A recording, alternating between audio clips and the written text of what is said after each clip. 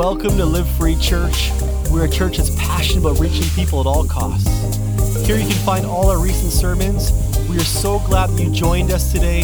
We want people to live free lives ultimately found in Jesus because we believe that free people, free people. So we're continuing in Mark. We've been in Mark for a while here.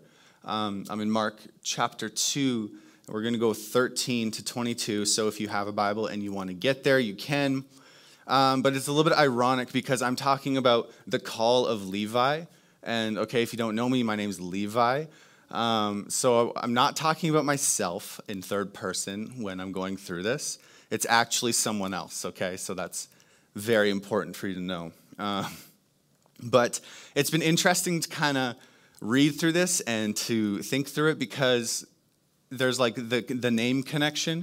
But then as it goes deeper, I actually do feel that there's this personal connection with the call of Levi, and I think that we can all have this connection. And there's quite a bit here that I'm going to go through. So yeah, you can follow along here in verse 13. So Jesus went out again beside the sea. The whole crowd was coming to him, and he was teaching them. Then passing by, he saw Levi, the son of Alphaeus, sitting at the tax office. And he said to him, "Follow me." And he got up and followed him. While he was reclining at the table in Levi's house, many tax collectors and sinners were eating with Jesus and his disciples, for there are many who were following him. When the scribes who were Pharisees saw that he was eating with sinners and tax collectors, they asked his disciples, "Why does he eat with tax collectors and sinners?" When Jesus heard this, he told them, "It is not those who are well who need a doctor, but those who are sick. I didn't come to call the righteous, but sinners." Now John's disciples and the Pharisees were fasting. People came and asked him, "Why do John's disciples and the Pharisees' disciples fast, but your disciples do not fast?" Jesus said to them, "The wedding guests cannot fast while the groom is with them, can they? As long as they have the groom with them, they cannot fast. But the time will come when the groom will be taken away from them, and then they will fast on that day. No one sews a patch of unshrunken cloth on an old garment. Otherwise, the new patch pulls away from the old cloth, and a worse tear is made. And no one puts new wine into old wineskins. Otherwise, the wine will burst the skins, and the wine is lost, as well as the skins. No, new wine is put into fresh wineskins." So there's a lot there. It's pretty long, and I think there's a few things I want to kind of pull out of that I think are applicable to us today. And so the first thing is we see Levi, right? Jesus is coming beside the sea. The whole crowd is coming to him. Jesus is pretty popular at this point. People are following him. He's teaching them. And he's passing by this guy named Levi sitting at the tax booth. And he said to him, "Follow me." And he gets up and he follows him. And Levi was a Jewish tax collector. And I think that's very important to know. If you know anything about a Jewish tax collector in the Bible, it's that they were despised people, right? They were hated. They were rejected by society. They couldn't testify in court because they're untrustworthy. That's who this guy is. It's speculated and talked about that Levi actually is the writer of Matthew, and his name would be changed later. And so people have talked about how he actually might be the writer of Matthew. And Levi's sitting in this tax booth, and he's just doing his job. He's worked very hard to get here, right? To be a tax collector, you have to basically sell yourself to the Roman government as someone who's just going to do their bidding. So you'd be paying into the Roman government, and then you would be taxing the people around you. And Levi being a Jewish tax collector, that means he's taxing the very people that he came from. The Israelite nation was the Jewish people. So he was despised. He was hated. And Levi really was building this life for himself. And I think that's what I want us to see is how he took all his time and resources and put it into building this little life that would be just beneficial for him. And it's beneficial for his own gain, how he would be rich and he would have possessions and money. And he just ignored everything else. He had this direction he wanted in life, and he was going for it, and he was striving for it, and nothing was going to stop him. Okay, because he's given up so much already. He's already probably one of the most hated people in that region. He probably has no friends, or if he does, they're not great friends. They're horrible. And so the only thing is that he's built this thing. That's the only thing he has. And I think a lot of us can be like Levi in that scenario, right? We want to live our individual lives. We want to not be inconvenienced by people or by problems. I think we can create these lives that are just so set into one direction. Like, I'm going to go to school, I'm going to get a good job, and then I'm going to get the house, and then I'm going to be married, I'm going to have kids and my family, and everything becomes just about what we are and who we are and what we desire. And I think we can relate to Levi in that way. But what is so interesting and cool about this is that Jesus, it's kind of casual. Like, the way Jesus comes along is almost just like he's walking by, sees Levi, he's like, hey, come on, let's go. Right? Jesus comes and he calls into Levi's life. He calls into our lives, into our individuality, so that we can actually experience the closeness of Christ. And Jesus calls us out of a life that we build completely for ourselves. I think it's interesting that Levi, he built this life almost in this 5x5 tax booth box, and nothing outside of it was on his radar of what could be a possibility. I know in my own life when I'm feeling like I just need to have money and I need to be okay and I need to be secure and I want my wife and I's health to be fine, I get so obsessed with just my little box, my little tax booth I make for myself. And Jesus is actually calling into that. He calls into our individuality, and he's calling us to come take a look outside of that booth. He's saying, you have this life. You have your direction, right? We have these things that we make our ultimate goals. And Jesus is saying, I have something so much more than you. I'm calling you to a relationship with me. I'm calling you to a depth of knowledge of who I am. I will know you and I love you. And we need to step outside of our little boxes we put around ourselves where we can't just see past our four walls and actually go into the place that Jesus is calling us to. Go to the people that Jesus is calling us to.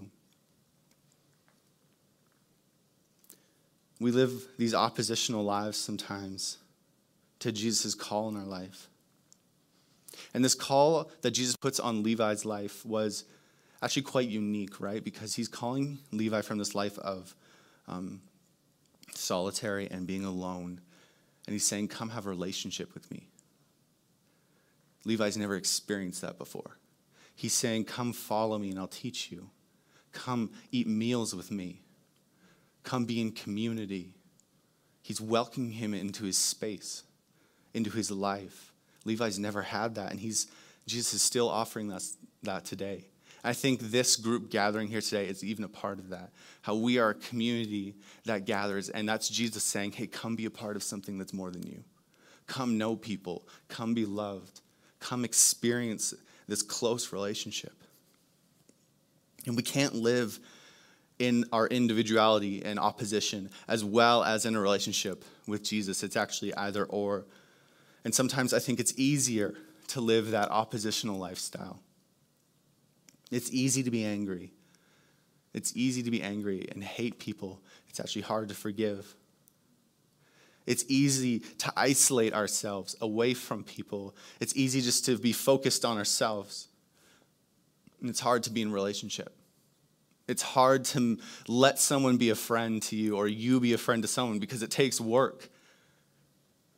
It's easy to medicate.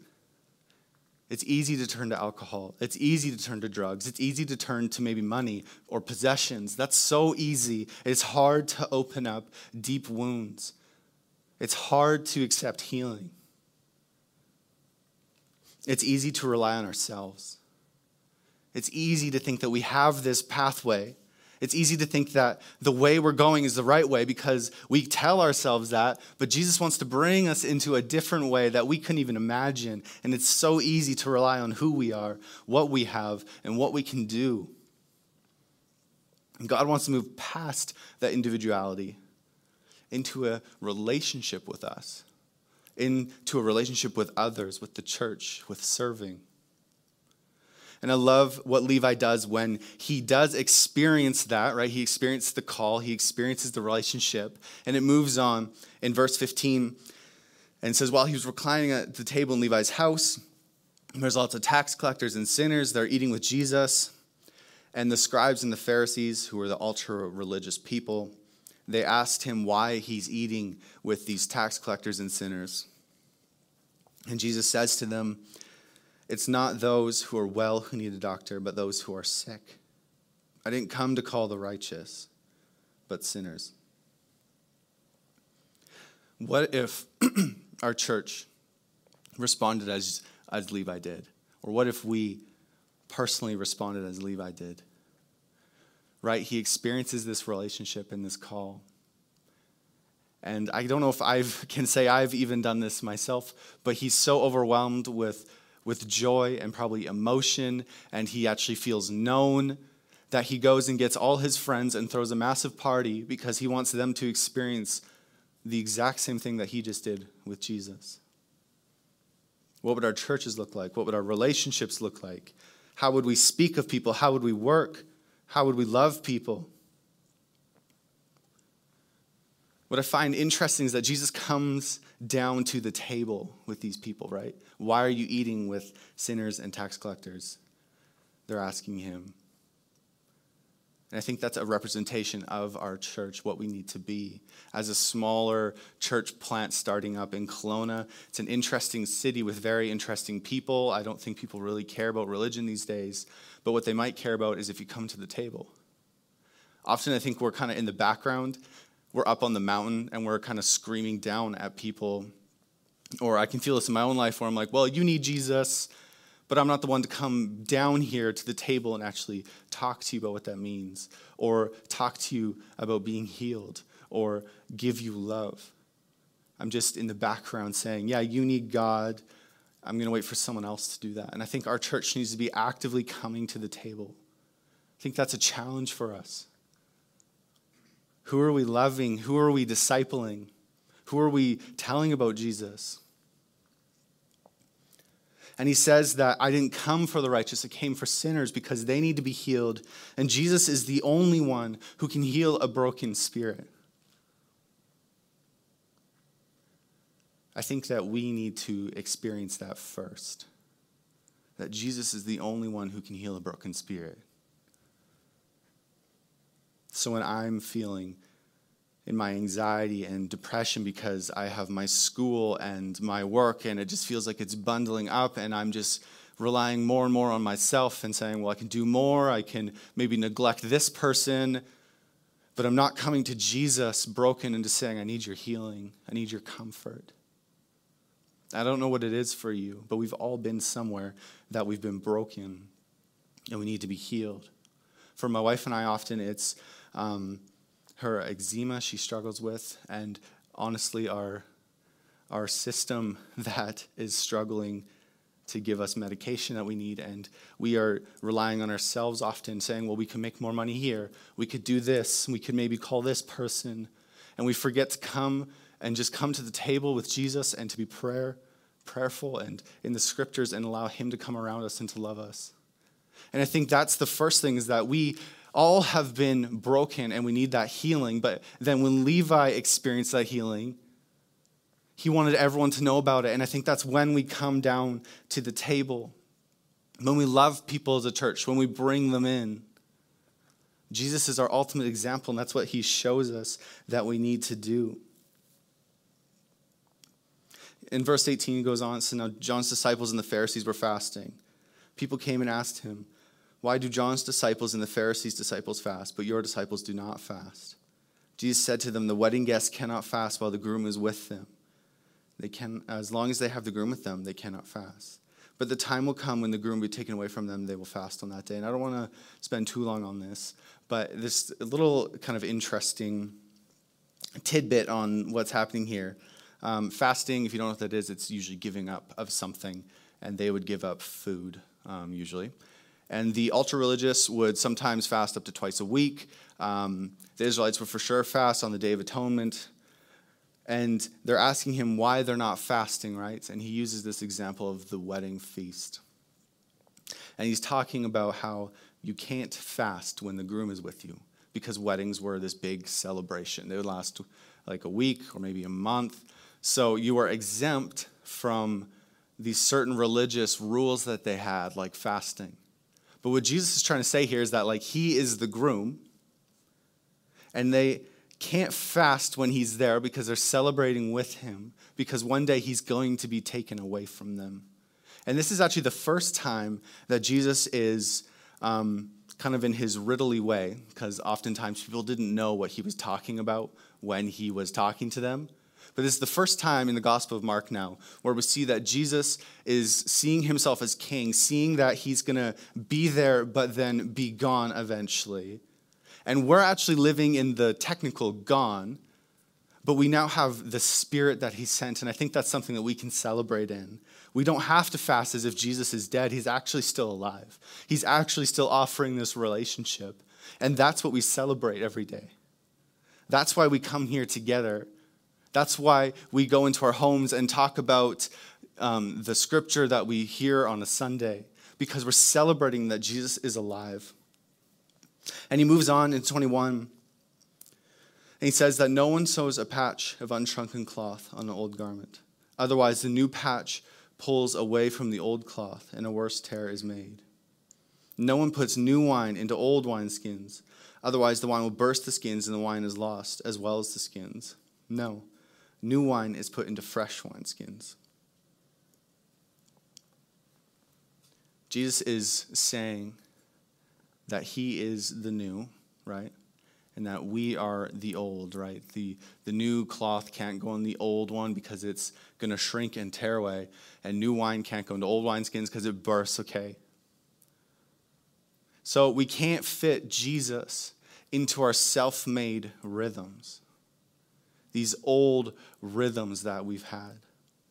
These things that we've clung to in our life, right? Just like Levi, how he was in the tax booth. And that was the only thing he was working towards. He was just trapped in this 5x5 box with his ideas and his mentalities and what he's going to succeed in. Jesus isn't going to fit into that version of who we are. That's not why he came and died on a cross. He actually came to make us completely new.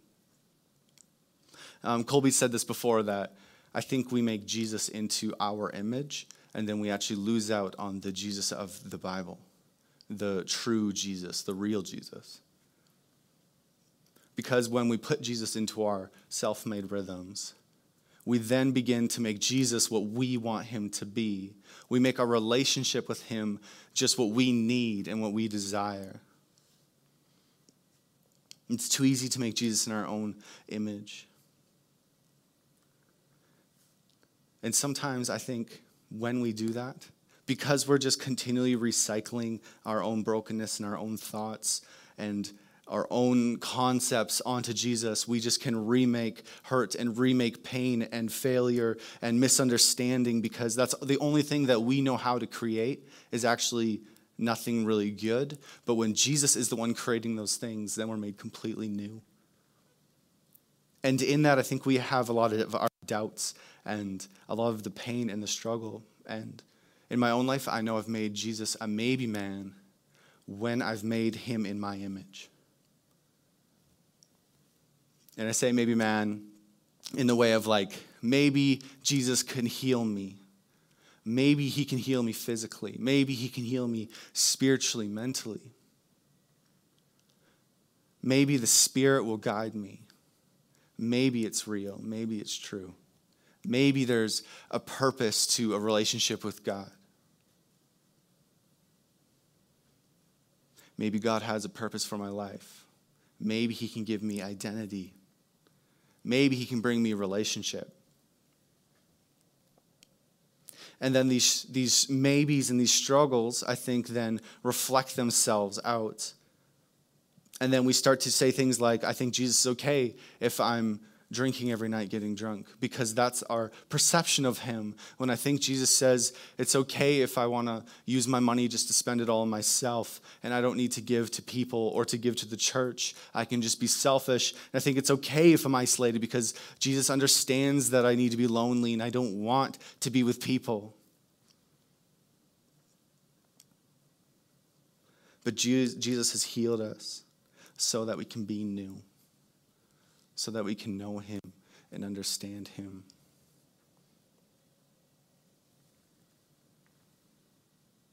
Jesus calls us to a close relationship with him. Just like Levi, he's calling us. And he calls us because he wants us to be healed. He doesn't want us to live in brokenness. He's come to the table with us. He's desiring us. He's loving us, giving us a different perspective on life. And then in that, he's making us new. He gives us a new spirit. He gives us a new direction. He gives us a new path. He gives us a new vision for the future. He's not going to fit into our old rhythms, but he actually desires for us to be completely different, completely new. And then in that, I think that challenge comes out of that when we experience that relationship, when we experience that healing, when he makes us new. Then as individuals and as the church, we actually desire to come to the table and to know others. Come to the table and let others experience that healing. And we make room for Jesus actually to work in our lives in that way. I just want that to be the challenge for us today as we go into our weeks and our months, into people's lives, into our workplaces, that we're not just standing afar, just saying you need this love or come experience this love, but that we'd actually be bringing that love into our lives for those around us. Let's pray.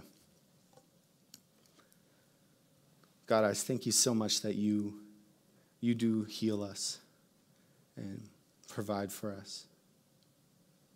That you've come to the table in our brokenness, in our broken spirits, and in our pain, and that you fully desire us. That you've chosen us even though we may feel as if we're the worst of the worst like Levi. That we just need to step out of our box and experience what you have for us and all those good things. And I just pray that we'll rely on you to make us new. That we trust that you're going to change our direction in life. You're going to change our mind and our hearts, and that we'd be made new in who you are, in your path. We just thank you for that, God. Amen.